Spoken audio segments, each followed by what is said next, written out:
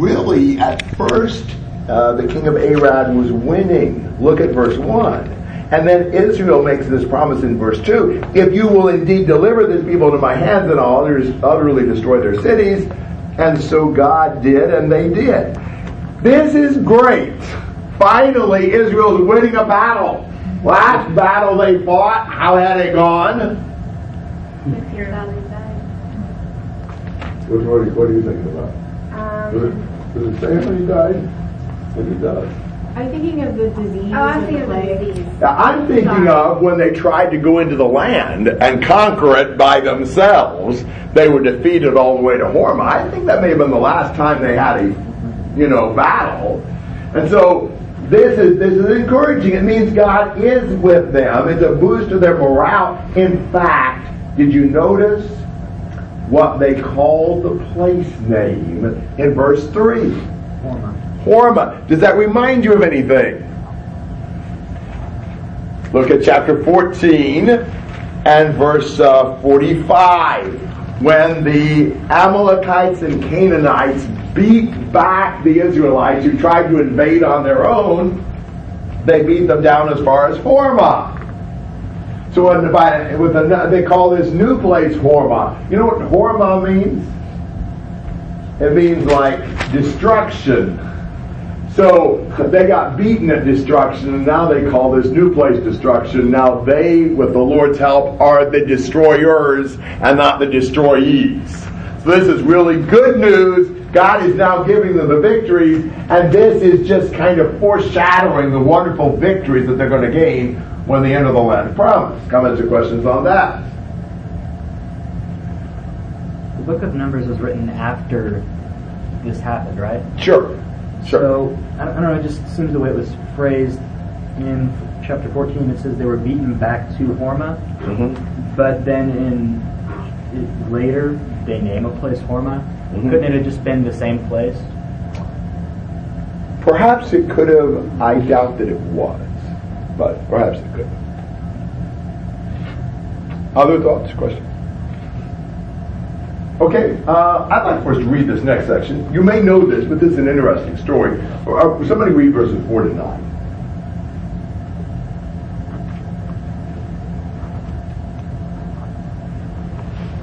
Then they set out from Mount Hor by way of the Red Sea to bypass the land of Edom. But the people became impatient because of the journey. The people spoke against God and Moses. Why have you led us up from Egypt to die in the wilderness? There is no bread or water, and we detest this wretched food. Then the Lord sent poisonous snakes among the people, and they bit them so that many Israelites died. Did you say verse 10? Verse 9. And then the people came to Moses and said, we have sinned by speaking against the Lord and against you. Intercede with the Lord so that he will take the snakes away from us. And Moses interceded for the people. Then the Lord said to Moses, make a snake image and mount it on a pole. When anyone who is bitten looks at it, he will recover. So Moses made a bronze snake and mounted it on a pole. Whenever someone was bitten, he would look at the bronze snake and he recovered. So, what are the people doing again? Complaining about what this time? We have no food, we have no water, and we don't like the food that we have. Yeah, pretty much the same laundry list they've been using all along, don't you think? They might as well come up with something a little new, creative. But they're going to die in the wilderness. Wish we could go back to Egypt. We don't have any food, we don't have no water. This mountain is monotonous. Wow. What does that show you about these people? They are consistent. Yeah, good point. How about ungrateful? They don't appreciate what God is doing. All they can do is complain about what they wish He was doing that He's not. So they are selfish, they are ungrateful, and so God's glory appeared, and I should say, the Lord sent fiery serpents. Let me get the right chapter. In verse 6, the Lord sent fiery serpents among the people, and they started biting the people and dying. Kind of reminds you of Genesis 3, where Satan used a serpent to deceive Eve. Maybe some snakes among them will help them to appreciate that manna and all the other things God has done. And so lots of people start dying. Who do the people turn to for help? Moses the very one they had been complaining against. Sometimes suffering reorganizes our priorities. We may not like certain things, but in the view of what was happening, they decided they could use a little help from Moses right here. And so they beg him to help. And what does the Lord tell Moses to do? Make a snake. Yeah, make a snake. How do you make a snake? What do they make it out of? Bronze. So this is not like a real snake. This is a bronze snake. Put it up on a pole, and what would happen? They needed to look at it and then they would live. Yeah, if they looked up at that snake, they'd live. This was a visual anti-venom. It would cure you from snake bite just to look at it. That's interesting because, think about how that would have been. Who could look at it and live? People that were able to walk to get there or to look at it. Yeah, exactly. Ultimately it would be a choice. Do you look at it or not? Anybody who looked at it who'd been bitten was cured. So this is really kind of a salvation, a healing that's available. But now you have to decide you're going to look at it and take advantage of what God had done through Moses. And so they do. And, this becomes a means of God curing them from the consequence of their sin. Comments or questions on that little story? Do you remember how Jesus used that story? The Son of Man must be lifted up as the serpent was. Yeah. They lifted the serpent on the pole, and you look at the serpent and you live from the snake bite. So Jesus is lifted up on the cross, and you look at Jesus to be healed from the sin. That's kind of a snake bite in its own way, isn't it? When you stop and think about it, spiritual snake bite. So it's kind of a similar idea. When we turn to the Lord who's been crucified and to his blood, we are healed from the bite of the snake. So I think that's an interesting analogy. It's John chapter 3, where Jesus actually uses it that way. Comments or thoughts on that story? So are you saying that the snake could represent like the sin that the people had done? I think the snake represents Jesus. Okay. Maybe these snakes represent the sin and its consequences. Yeah. I think it's painfully ironic that in a few generations they're going to be worshiping the bronze snake. Which is incredible. What in the world were they thinking? But that's 2 Kings 18:4 in Hezekiah's day. He ends up having to destroy the bronze snake because they turned it into an idol. As if the bronze serpent had some power in and of itself. It's amazing. Other thoughts? Did they leave it there? Did they carry it with them? That's a trick question. Well, they must have carried it with them. Because they got it. Because how would they have worshipped it in the days of Hezekiah? It was odd to bring that with them. Okay, like whose job was that? Like, is that a holy thing? Yeah, I don't know who the snake carrier Did they carry it on a was. pole? I recall that God told him to carry it. Do you think they did that as a reminder? I suppose. Maybe a memorial. Maybe even appreciation to the Lord. But, we can take something that's innocent and transform it into something that's harmful. So I don't know. It is kind of weird, though, to be reading in 2 Kings 18 and do a double take when Hezekiah has to destroy this bronze snake to keep it from being worshipped. 600 years ago. Yeah. Yeah, it's a long time, too. It's exactly I right. wonder how that snake's still in good condition. It's bronze, man. How much had they taken out of the temple by then? Yeah, I don't know. Other thoughts? Well, we've got some more of the trip. That's 10 to 20. I'm not going to really read through that, but it just kind of gives you a travel log. They're coming up on the east side of the Jordan River, and they get in verse 21, and they send messengers to Sihon, the king of the Amorites, saying basically what they said to Edom: just let us pass through. We're not going to mess with anything. But Sihon, when they were asked to do that, they go to war against Israel. That's kind of a radical response to a simple request to go through your country. Just declare war all of a sudden. But they do. How does the war between Sihon and Israel work out? Who won? Israel. Yeah. God allowed Israel to defeat Sihon, the Amorite king. Now that's interesting because in verse 26, Heshbon was the city of Sihon, king of the Amorites, who had fought against the former king of Moab and had taken all of his land out of his hand. And this little song talks about how Sihon had defeated Moab. Now I want you to think about this a minute. We can reason this out. First, Sihon defeats Moab. Then Israel defeats Sihon. Who ought to really be worried? Moab. You know, if Team A defeats, if Zeta Phi defeats Psi Beta, and Psi Beta defeats Arete, then what's going to happen between Psi Beta and Arete? No, between Zeta Phi and Arete. Yeah, I mean, you know, if you beat the king that beat the king, then presumably you're really stronger than that second king. It makes the Moabites very afraid of the Israelites, because the Israelites conquered the king that conquered them.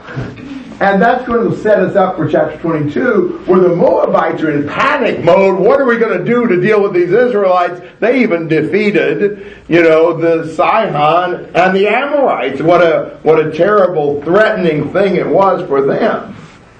And so now, Israel owns that Amorite territory that Sihon was in charge of. And look at 33 to 35. They also conquer Og, the king of Bashan. And so now we've got a large area on the east side of the Jordan River that belongs to Israel.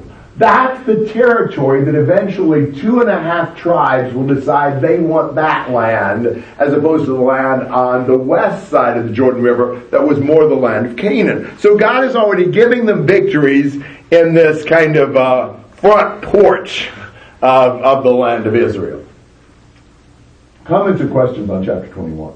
So are you saying like on the east side, that's like where Manasseh, Gad, and Reuben were? That's correct. Yes. Okay. Yes, exactly. This wasn't actually part of the promised land, was it? I think that's a debatable question. I don't have a strong answer on that. Do you think maybe it could be to kind of build up the Israelites' confidence to show I would them think to that the new generation? I would think that certainly helped in that, yes. And because perhaps this was to some extent the promised land, and because they were being attacked, God is giving them the victories, and they end up, starting with this land as kind of a beachhead to across the Jordan and invade. Sihon and Og are just kings. Yes. Okay. Of the Amorites and of Bashan. Other questions or comments? Well, chapter 22, we've got the problems the Moabite king faces with all these Israelites camped there across from Moab, and he's scared to death that the Israelites are just going to invade his territory. And look at verse 3. So Moab was in great fear because of the people, for they were numerous. Moab was in dread of the sons of Israel. Moab is just scared to death. What are we going to do? And the Moabite king Balak hits upon a plan. What does he decide to do? Curse them. Yes. How is he going to curse them? By asking a prophet. Yes. He's going to hire a professional in the field. Prophets in that day and time, particularly pagan prophets, were skilled in the art of cursing. Think about like an African curse or something where you put a curse on somebody, almost like putting a hex on somebody. So Balak sends some messengers to Balaam, this distinguished, soothsayer, and begs him, I need you to curse this nation for me. And he's offering him money and gifts and things like that to be able to do it, because he doesn't know what else to do with the Israelites. Now, this is kind of interesting in this sense. Think about Balak trying to get Israel cursed. Do you remember any promises God ever made about cursing the Israelites? What? About those who bless you, I'll bless, and those who curse you. Yes! Look at Genesis chapter 12. God told Abraham and his descendants in verse 3, Genesis 12:3, and I will bless those who bless you, and the one who curses you I will curse. So, this is kind of a test of God's promise. Will God really curse the one who curses them? This is, if that's true, and Balaam curses, or Balak curses Israel, it's gonna really hurt them worse than it does Israel by that logic of the situation. So in a sense, is God going to let some hotshot prophet curse his people when he said he wouldn't do it? But here's a famous prophet, well known for guaranteed success, who's got as a client the king of Moab, probably one of the best paying customers in the region. So you wonder, is he going to be able to curse him, and is the curse going to take effect, and is this going to put a hex on the Israelites and enable the Moabites to win? That's what the king of Moab is banking. We need a professional curse put on this people so that we can beat them. So, verse 5, he sends these messengers to Balaam and says, please come and curse them. And look at verse 8. What does Balaam tell these Balak messengers?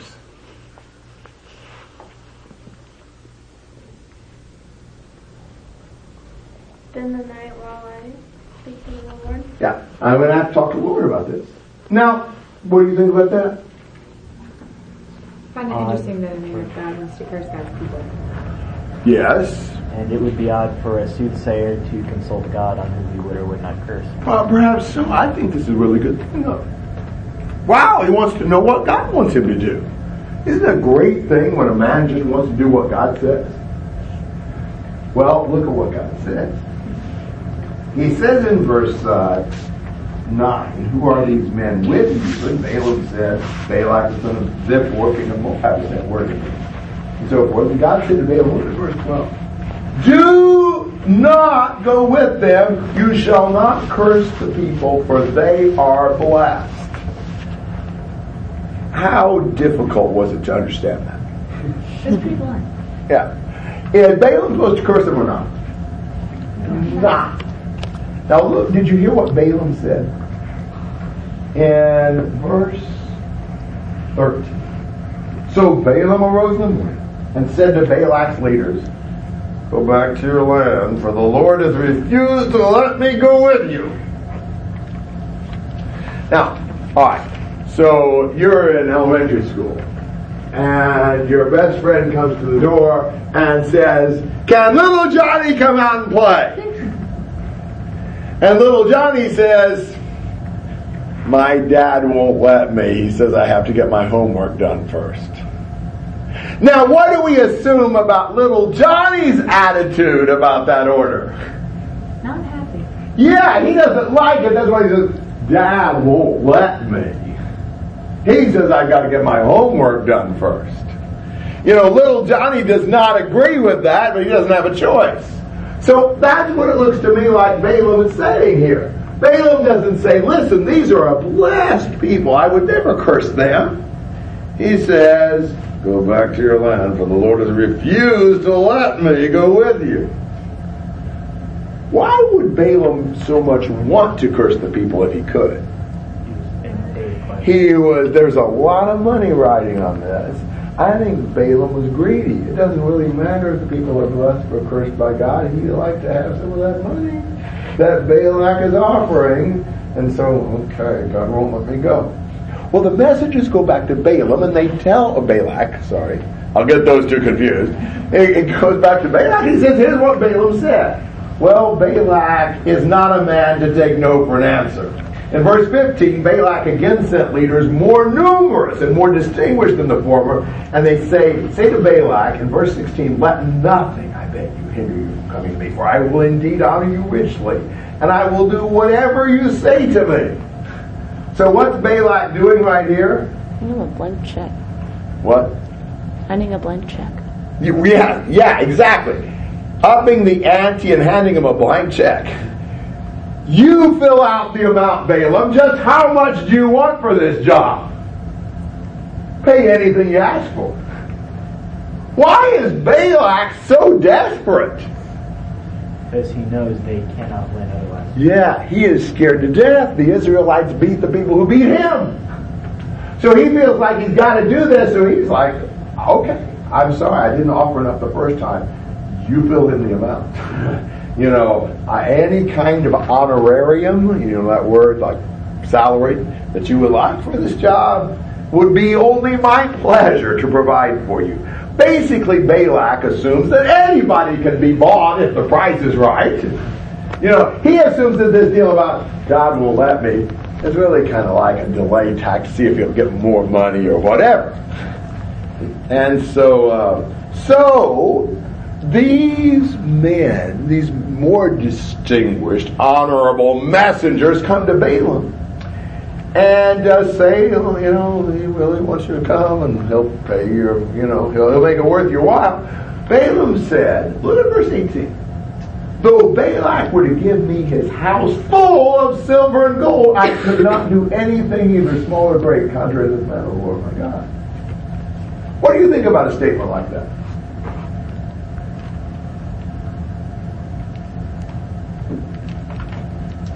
Pretty solid statement by itself. Right attitude. I won't sell out for any price. Doesn't make any difference how much money I'm going to get. I will not do something against God. That's the attitude we need to have. Which is worth more? A lot of money or the Lord? The Lord's got a lot more than just money to give us. So I think this is perfect. Rah, Balaam. It doesn't matter how much he pays me. That's not the point. And then, did you notice what Balaam said as he continues in verse 19? What does he say? He says, stay here like the other men and I'll ask. Or see what the Lord will tell me. Yeah, I will find out what else the Lord will speak to me. Why do you think he said that? It kind of reminds me of the double agent. Like he plays both sides. He plays the I'm all for God and then, but stick around and I'll see what I can do. Yeah! So what's motivating him? I think so. He wants his money. So, I'll just see what else the Lord might say to him. Is there anything else to be said? The Lord told him, I don't want you to go. They're a blessed people. You're not supposed to curse them. Well, I'll see what else the Lord says. Now tell me, what has changed since the last time he spoke to God about it? The stakes. Yes, the money. There's nothing else that's changed. Now it's just worth more money to it. So why would he assume that there is something else the Lord would say? I don't think that's a very good assumption. God told him. No, the salary's up. I'll find out what else the Lord might say. Do we ever do that? I don't really like this. I'll see what else I can find in the Bible. Let me illustrate it this way. What if you were looking about what to do to be saved? And you run across a passage that says baptism also now saves us. Let me try again. And you run across a passage that says, repent and be baptized for the forgiveness of your sins. That one. And finally we run across this passage that says, believe in the Lord Jesus and you'll be saved. Yes! That'll work. I'll go with that one. Well, maybe you're the kind of guy who says, no, I don't like that one either. Keep reading. You run across this statement that says, blessed are the peacemakers, for they shall see God. Okay, now I've got it. Now wait a minute. Are we supposed to just ransack the Bible until we find a verse that goes along with what we want, and now we've got it? Or are we really trying to understand what the will of God is? In this case, Balaam is just searching for some permission from God. I'll wait and see. Maybe he's got something else to say. Especially now that I got a little bit more writing on this thing. And I think that shows you Balaam's attitude. Do you have a thought or comment to this point? Then, In verse 18, is there a significance when he says, I could not go beyond the command of my Lord, my God, versus he would not? maybe God wouldn't let him versus he wouldn't want to. Maybe so. That would be interesting if that's what he's saying. He's right, as it turns out, if that's what he means. So God came to Balaam at night, verse 20, and says what? Go with them, but do what I tell you to do. Yeah, you can go. You know, I mean, what part of verse 12 had Balaam not understood? But God says, no, it's fine. You can go with him. But only the word which I speak to you, you shall do.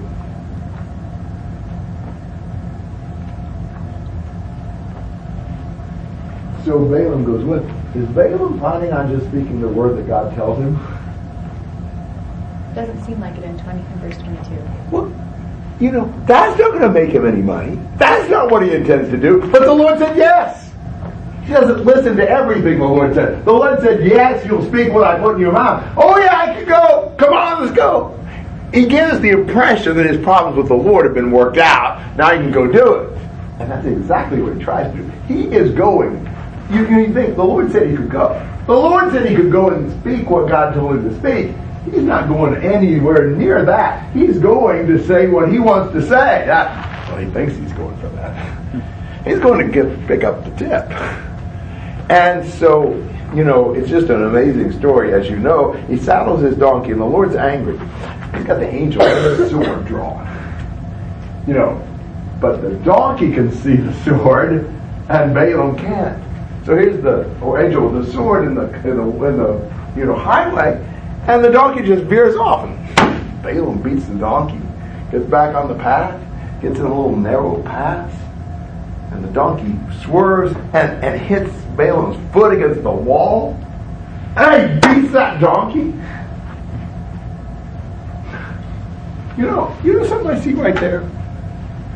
Balaam was all impressed that he had this ability to curse the people of God. You know, just to say something and the people of God are going to be, lose, they're going to be defeated. He doesn't even have the ability to speak to his donkey and get the donkey to cooperate with him, much less curse the people of God. I think it's kind of interesting that that's the case. If you've got to even beat the donkey to make her stay on his path, how in the world does he think his word is going to curse the people God has blessed? Be that as it may. It finally gets to the point that angel with the sword drawn. It's right there in the path. What's going to happen if that donkey goes on? Sliced for what? Yeah, I think we're going to disconnect Balaam's head from the rest of his body. That is not designed for longevity. Right? Would have hurt. So, really, the donkey's doing a favor. The donkey just plops down with Balaam right on it. Ooh, Balaam is furious. Beats that donkey. Now, why is Balaam so upset? We have to hurry up and get that paycheck. Exactly! We got money right now. This donkey, get up! Quite out loud. All he can think about is that money. There's also the fact that he's being escorted by all these Moabite nobles. Good point. You hate for them to know you got a no-count donkey you ride on. Won't cooperate with you. I think that the dollar signs in Balaam's eyes, he is obsessed. He is just like in a craze. Have you ever felt that way? Has there ever been some time you've had someone you really, really, really wanted to go? And it seemed like it took forever to get there because it just the minutes drug out. You just couldn't wait to get there. You couldn't hardly do anything else for focusing on that. That's where Balaam is. All you can think about is getting there. He wants that money. He wants that money. He wants that money. This donkey, boom, boom, boom, and finally, the most amazing part of the story is when Balaam strikes the donkey again with a stick. Verse 28, the Lord opened the mouth of the donkey. She said to Balaam, what have I done to that you've struck me these 3 times. Then Balaam said to the donkey. Now, it's kind of funny that the donkey talked. But I think it's even funnier that Balaam talked back. He didn't even realize he's arguing with his donkey. You know, he said, because you made a mockery of me, if there had been a sword in my hand, I would have killed you by now. You know, wow. I mean, how did Balaam not realize he was talking back to his donkey? Did they have talking donkeys back then? What is it with Balaam? Determination. Why is he so determined? Because he's filled with himself. Money, the money, the money. He is so focused on the money. He didn't even. How could it not dawn on you? You're talking to your donkey. You're having an argument with your donkey, and unfortunately, the donkey's winning. And the donkey said to Balaam, "Am I not your donkey on which you've ridden all your life to this day? Have I ever been accustomed to do so to you?" Balaam says, "No." It's just hilarious. You know, what in the world was Balaam thinking? You know, any of you got a pet? What do you got a pet of, Lauren? A toy rat terrier. Toy rat terrier. Yeah. Has he ever talked to you? Sort of. I should have asked Lauren, shouldn't I? Not in English. Do you ever talk back? Yeah, probably. Yeah. If it was a normal person and a normal animal, it would be kind of shocking if you carried on this conversation. Now, you may talk to your pets, but not like that. So it's like, wow. And then the Lord opened Balaam's eyes up, finally, in verse 31. And here's the angel of the Lord with that sword drawn. Now, isn't it funny that Balaam had said, if I had a sword, I'd have killed you by now. Well, there was one quite close.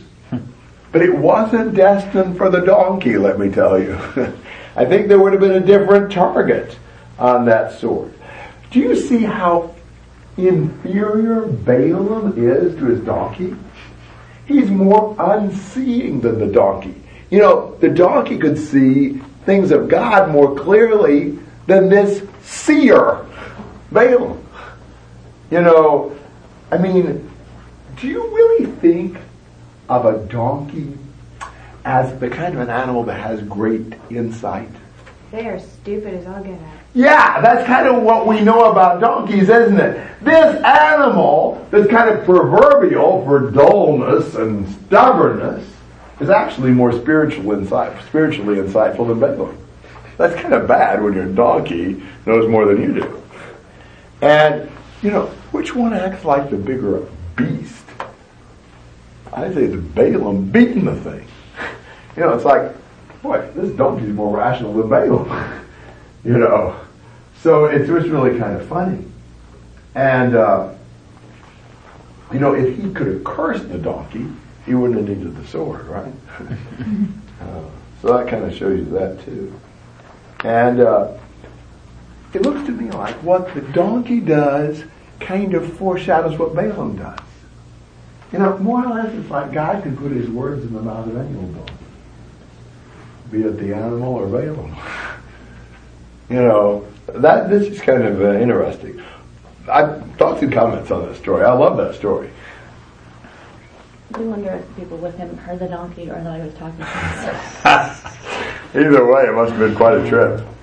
I like how in verse 29 he says to the donkey, he says, "You've made me look foolish. I wish I had a sword." And I'm thinking, right, the donkey made you look foolish. All the donkey's fault. He does look foolish. He's got that part right. But I think that's a good way of like how when we will defend ourselves when we're doing something wrong and blame it on anything else besides ourselves. Yeah, you're right. Even if it's a talking donkey. Yeah. Other thoughts? Don't you like this story? Yeah, it's one of my favorite Bible stories. It seems to be God's more trying to teach Balaam a lesson than actually kill him, because I feel like an angel could outsmart a donkey if he really wanted to kill the rider. No doubt. Yes. Yeah, this you're right. That's exactly right. Other thoughts? Were the people who was with him, where were they? Would they have died too? I don't know the answer to that. I don't know. It seems weird that Balaam would be ahead of them. Maybe they went through first.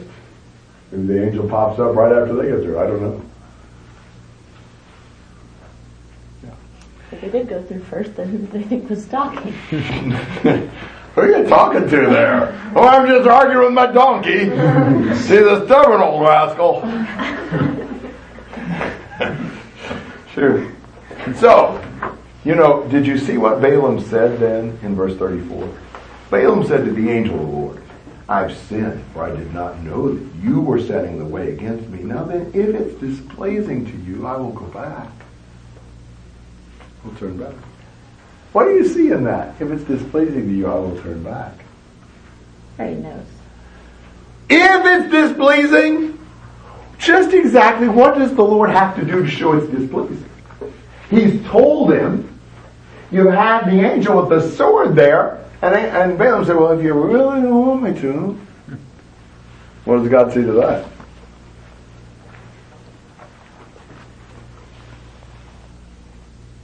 What does God say? Go with the men. Go. But Say what I say. you will only speak my word. Okay. Really, God's just fine with Balaam going. In one sense of the term.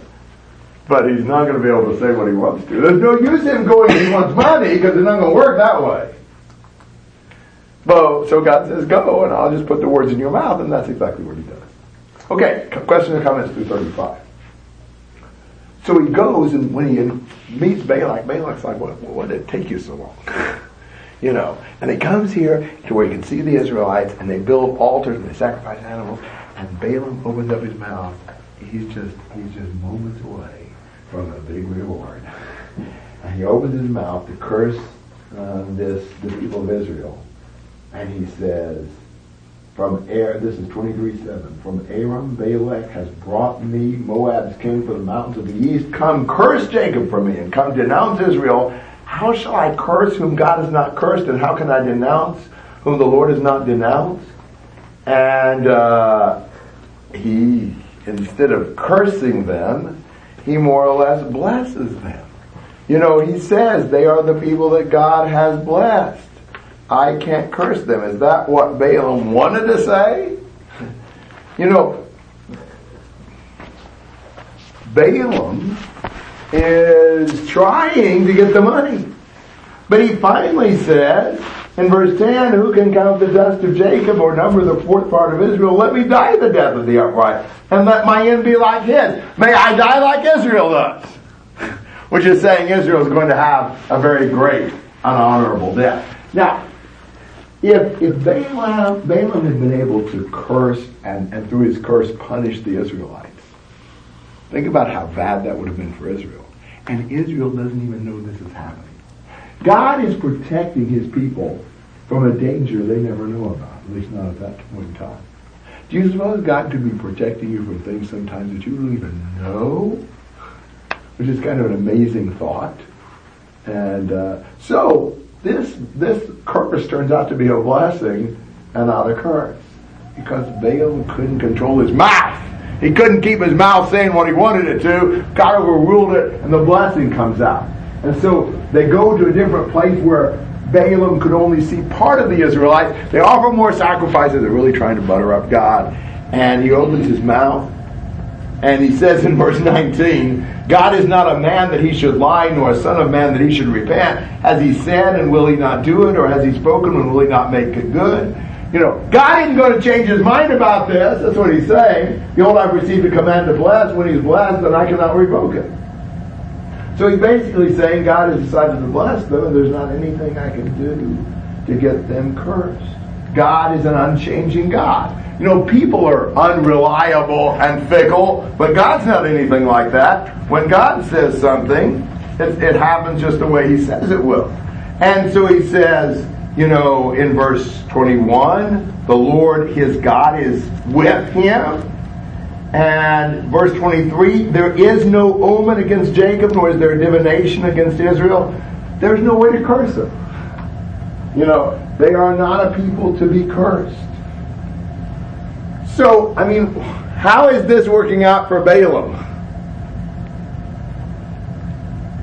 too good. And for Balak, not too good. He's ending up blessing them and not cursing them. It's like he's doing worse.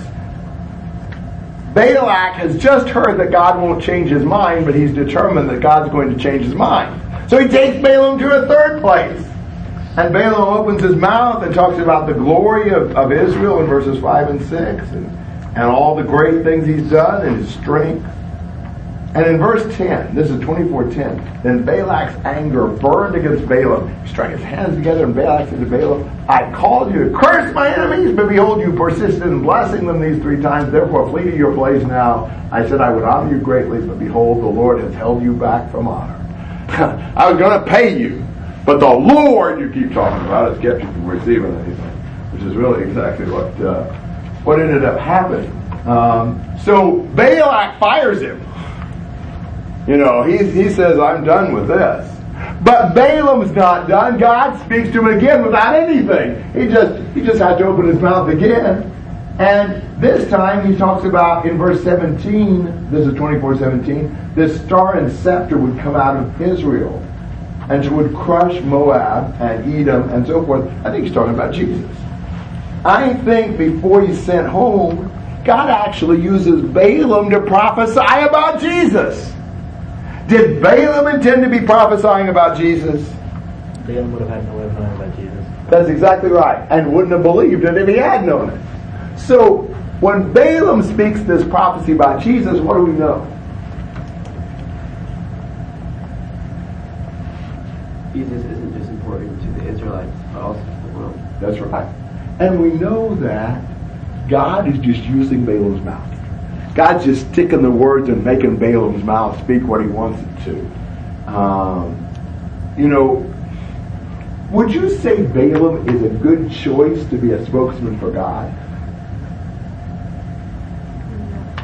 In some ways, really not. Doesn't have very good character. But then would you say the donkey's a very good candidate to be a spokesman for God? Balaam is unworthy of having God's words pass through his mouth, but so are we. So is everybody that's revealed God's message. And the truth is, when God reveals his message, it doesn't really make any difference who the instrument is. God can even use a Balaam. God can use Balaam's donkey, for crying out loud. He can surely use Balaam to speak his message. When the Bible is inspired by God, it means that God ultimately sees to it that everything written is exactly what he wants written. I don't know if God sometimes just took over the pen and commandeered it and made him write what he wanted. Or maybe a lot of times he shaped their experiences and the things that they went through so that they would want to write the right thing at the right time. Maybe a combination of things, but the product is exactly what God wants. And it's not corrupted by passing through a human being. Balaam's a wicked, lousy, wretched, miserable mess, but he prophesies about Jesus because God put it in his mouth and opened his mouth to make him talk like that. Isn't that amazing? Would you have expected God to use a man like Balaam in this way? Pretty crazy. Thoughts and comments about that? In my version, the first verse of chapter 24, it says that Balaam did not try to use any magic when he saw the Lord wanted to bless them. Do you know why it would use that terminology? Yeah, he probably had done some sort of divination procedures. We don't really know what those were, but apparently this time he tries it without. Do you think that was for show, or do you think he actually believed it that way? I don't know. I think it's possible that sometimes people really do believe that they're doing something from God. I think there's a lot of times when people are just in for the money, and they know it's a trick and a fraud. So I don't know in Balaam's case, he is awfully money hungry. Yeah. So, since Balaam goes to God, but also uses divination, is he a prophet of God, or is he just some divinator that happened to go to God? I just don't understand. Well, let me put it in a different way. What is a prophet? Someone that God speaks with. Someone God speaks to. A spokesman for God. Was Balaam a prophet? In that sense, he was. In that sense, Balaam's donkey's a prophet. Because God spoke through them. Now, was he like a prophet that was seeking to serve God and live for God? It sure doesn't look to me like it. But he's a prophet in the sense that he's a spokesman for God. You remember how Caiaphas in John 11 talks about how one man should die for the nation and not the whole nation die. He didn't know what he was saying. You know, he didn't realize that he was actually prophesying about Jesus dying. He was a prophet at that moment. God spoke through him. It certainly doesn't mean he dedicated his life to God and was really giving himself to God as a prophet. So I think it may depend on your definition of prophet. I don't think that Balaam was, you know, like a long-term man of God seeking to speak the words of God. I think he's a man who God forced him to speak his words, and he was kind of an involuntary prophet for those times. So I guess my question was more of, what was his job prior? Because his first reaction was, I gotta go ask God. I know. I don't know why he said that. I don't know if he knows the Israelites are the people of God, so he's got to consult with their God, or exactly why that is. Yeah, it's a good question. But he appears to me to be more of a pagan soothsayer by trade. That'd be my guess. But some of those things I don't think are just real clearly spelled out.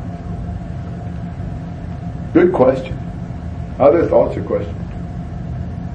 Would God have ever used pagans? Well, like, I guess he did with Balaam, but like, did their stuff work? Like, why did they call them? Well, I mean, come on. Do people use psychics today? Yes. And faith healers, some places. And, you know, a whole lot of other hocus pocus sometimes. I mean, do people believe in horoscopes? Yeah. I mean, there are people who are absolutely convinced, even in 21st century America, that, you know, certain things are definitely, these are really true. So, there's a lot of gullible people in the world. Other thoughts or comments on what we know about Balaam to this point?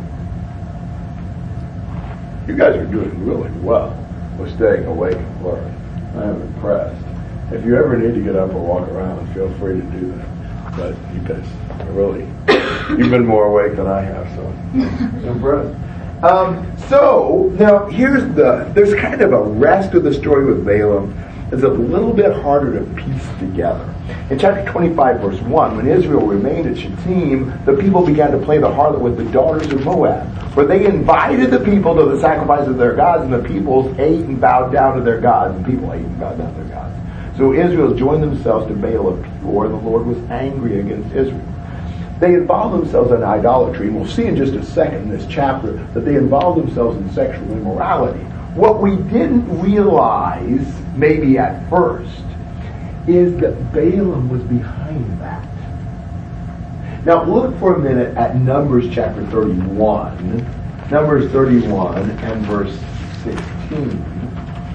Behold, these caused, he's talking about the Moabite women, these caused the sons of Israel through the counsel of Balaam to trespass against the Lord in the matter of Peor, so the plague was among the congregation of the Lord.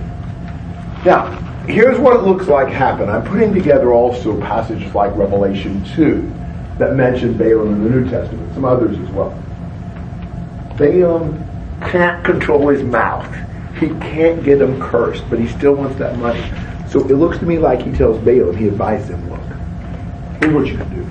If you will infiltrate Moabite women among the Israelite men and tempt them to bow down to idols and be sexually immoral, God will curse this people. And that's exactly what happened. So Balaam found a backdoor way to get the money.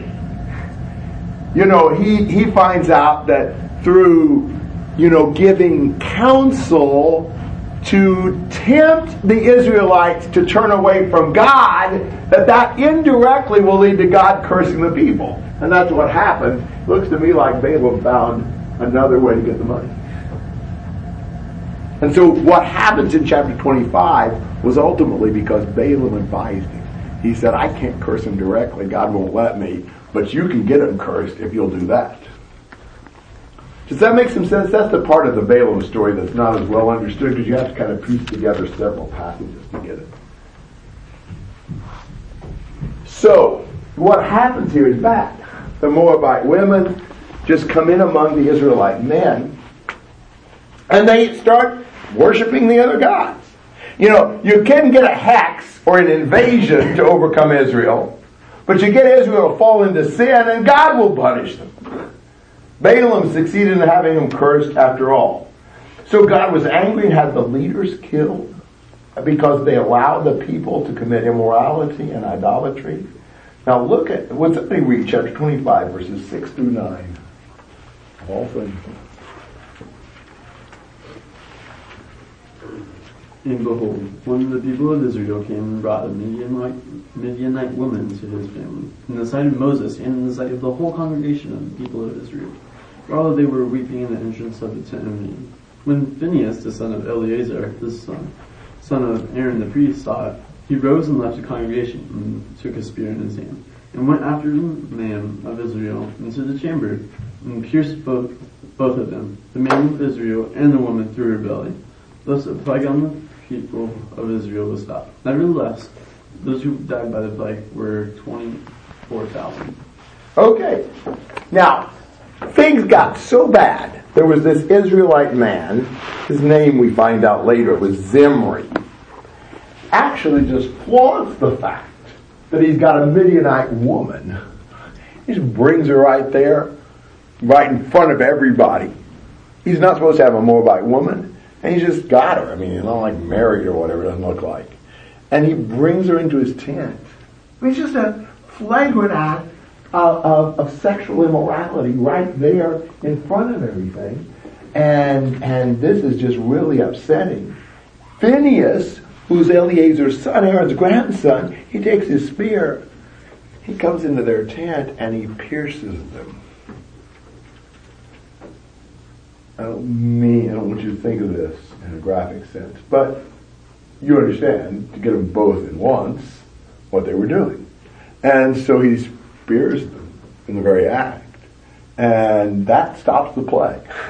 You know, the fact that he executed God's judgment against these two, the Israelite man and the Midianite woman, whose name was Cosbi, you know, that's the sacrifice of those sinners caused God to stop the plague. It's a good thing Phinehas did that. I mean, you know, think about how sometimes God says that churches have to withdraw from flagrantly immoral people to preserve the purity of the body. You can't just allow some terrible sin to just go on and not think anything about it in the Lord's church. Sometimes those people have to be punished so God doesn't turn against everybody. That's kind of the idea here. Phinehas, Eleazar's son, kills these two, and that stops the plague. It stops God's judgment and punishment because we're eradicating the sin among the people. And God was very pleased with this. You might have thought, boy, Phinehas is getting carried away with himself, isn't he? But God says in verse 11, Phinehas, the son of Eleazar, the son of Aaron the priest, has turned away my wrath from the sons of Israel, and that he was jealous with my jealousy among them, and so forth. And so God gives him a covenant of peace and a covenant of perpetual priesthood. So God is very happy. Phinehas' intervention probably saved, who knows, maybe thousands of lives. There are situations that sinners will have to be removed from a congregation. You know, we're like, oh, but I feel so sorry, but I like them.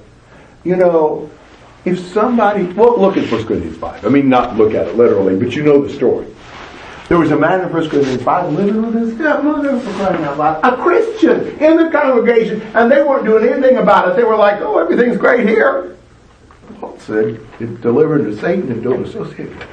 You couldn't have a person like that in the congregation. There are a lot of churches today who would just tolerate somebody to be in a clearly unlawful marriage, or somebody to be doing some obviously sinful thing and they refuse to repent.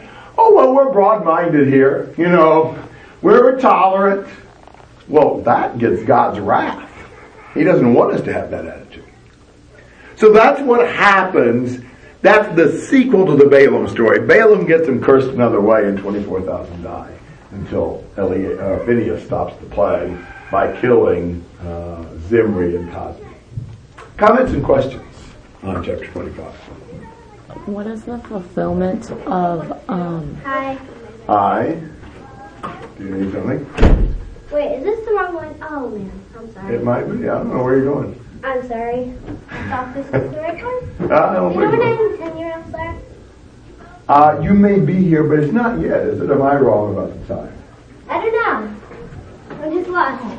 Oh, it may be here later. Oh. Yeah, a little bit, maybe about 10, 15 minutes. No problem. You get an extra passage. What was I saying? I lost track of it. When was the fulfillment for Do Phineas? what? How did Phineas's promise get fulfilled? About there always being a priest.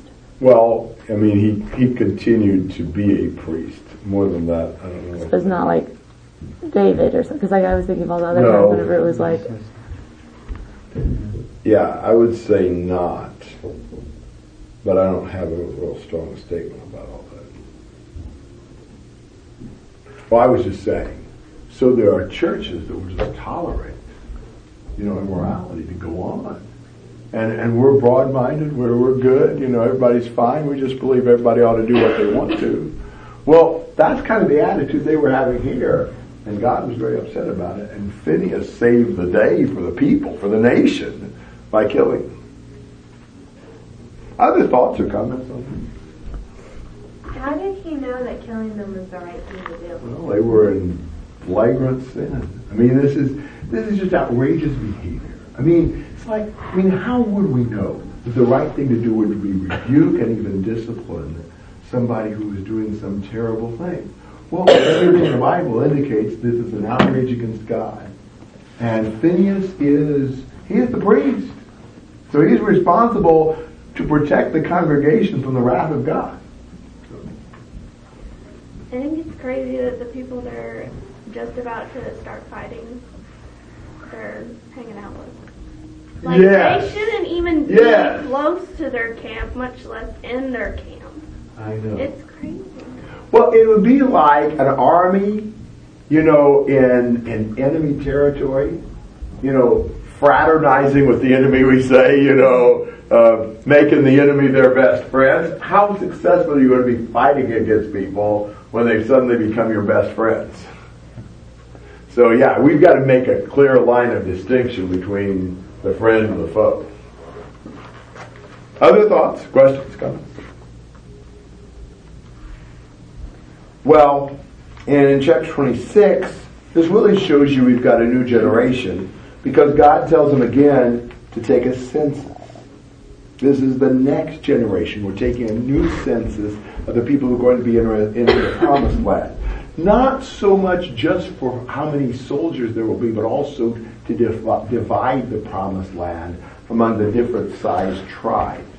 And so it's interesting to compare the size of the tribes with chapter 1. Reuben and Gad suffer a slight decline. Ephraim and Naphtali a greater decline, and Simeon a decisive cut. But maybe that's because you've got a lot of the people of Simeon that died in the judgment connected with Zimri and the Midianites. I don't know that for sure. Judah, already the largest, enjoys a slight increase in the number. But basically, even though God has killed off that older generation, the number is almost exactly the same. It was 603,000 something, now it goes to 601,000 something.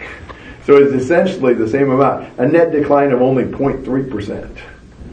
Despite God wiping out that entire generation, God is still blessing them.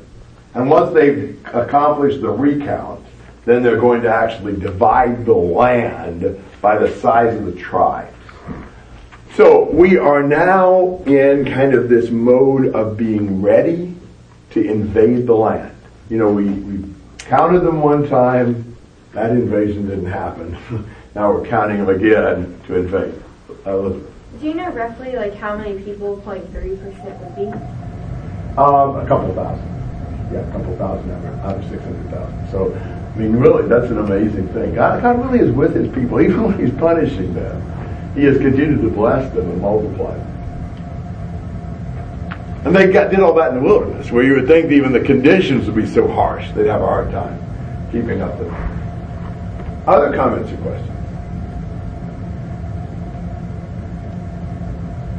when they divide up the land into territories, they're going to divide it among the different tribes, and then within the tribes among the families.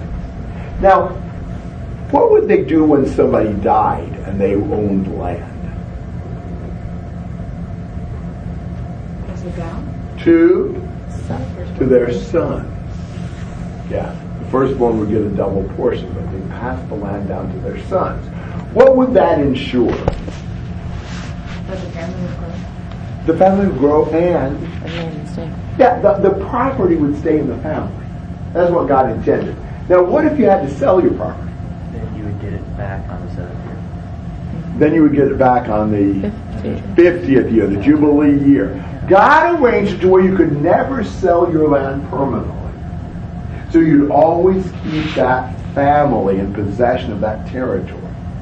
But we come in chapter 27 to a situation that's a bit of a problem. The problem will be, there's this one guy who only had daughters. He had no sons. He had 5 daughters. He didn't have a single son. There's nobody to pass the property to keep it in the family. So the daughters come to Moses and say, what about us?